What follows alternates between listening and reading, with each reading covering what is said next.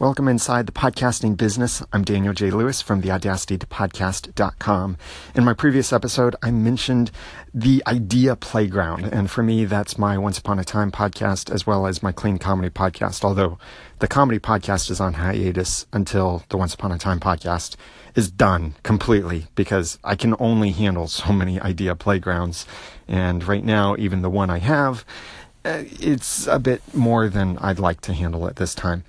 So our Once Upon a Time podcast, we record that on Monday nights, and I do a lot of other recording actually on Mondays as well, and I'll talk more about that in a future episode. With the Once Upon a Time podcast, where it helps with the business is in a couple ways.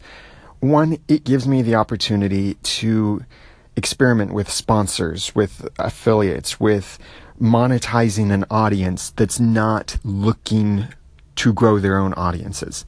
There's this thing that it's weird on the internet where the people who are making the most money on the internet are people teaching people how to make money on the internet. It's this, I don't know what you'd call that, circular reasoning, circular logic, anything like that.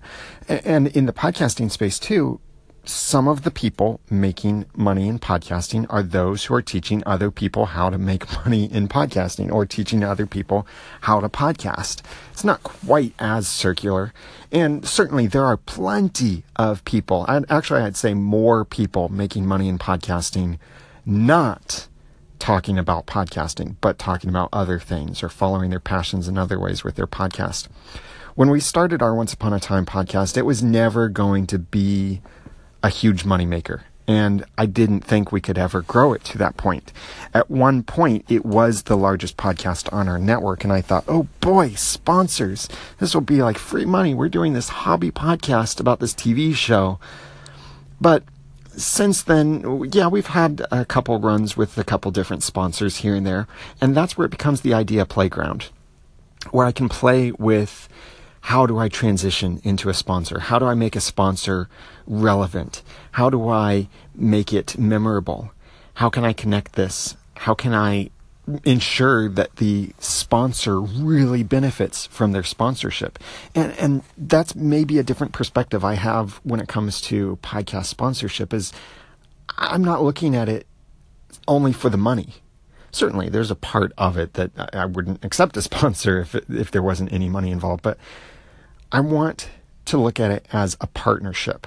That's why you won't see like a GoToMeeting or a GoDaddy sponsoring our Once Upon a Time podcast. But we recently had a sponsor that is the official convention for Once Upon a Time. That's a totally good fit for the podcast.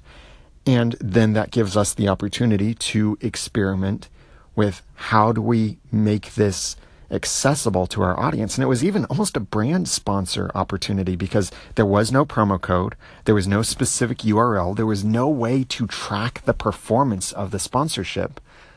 But the sponsor recognized that we host the #1 podcast about the TV show, and they wanted to be on that. They wanted that podcast to be talking about their convention for the TV show, and they've even invited us to go to the TV show. So this little hobby Idea Playground of a podcast has led to cool opportunities, has built some income, not a whole lot, but some. It's connected us with a great community, built new friendships, and it's opened up really cool other opportunities as well. I'll be going to Seattle in December for PodCon, and that's just a couple hours away from where they do most of the filming for Once Upon a Time. So opportunity for a little road trip up there, spend an extra day up in Vancouver area to get to see where they record the episode, get to meet some of the people, take some photos, maybe do some live streaming, and again, playing with certain ideas, connecting with an audience and engaging. My one regret with all of this, with the TV Show Fan podcast, well, I do have a couple of regrets, but the biggest one really is that I can't spend more time on it.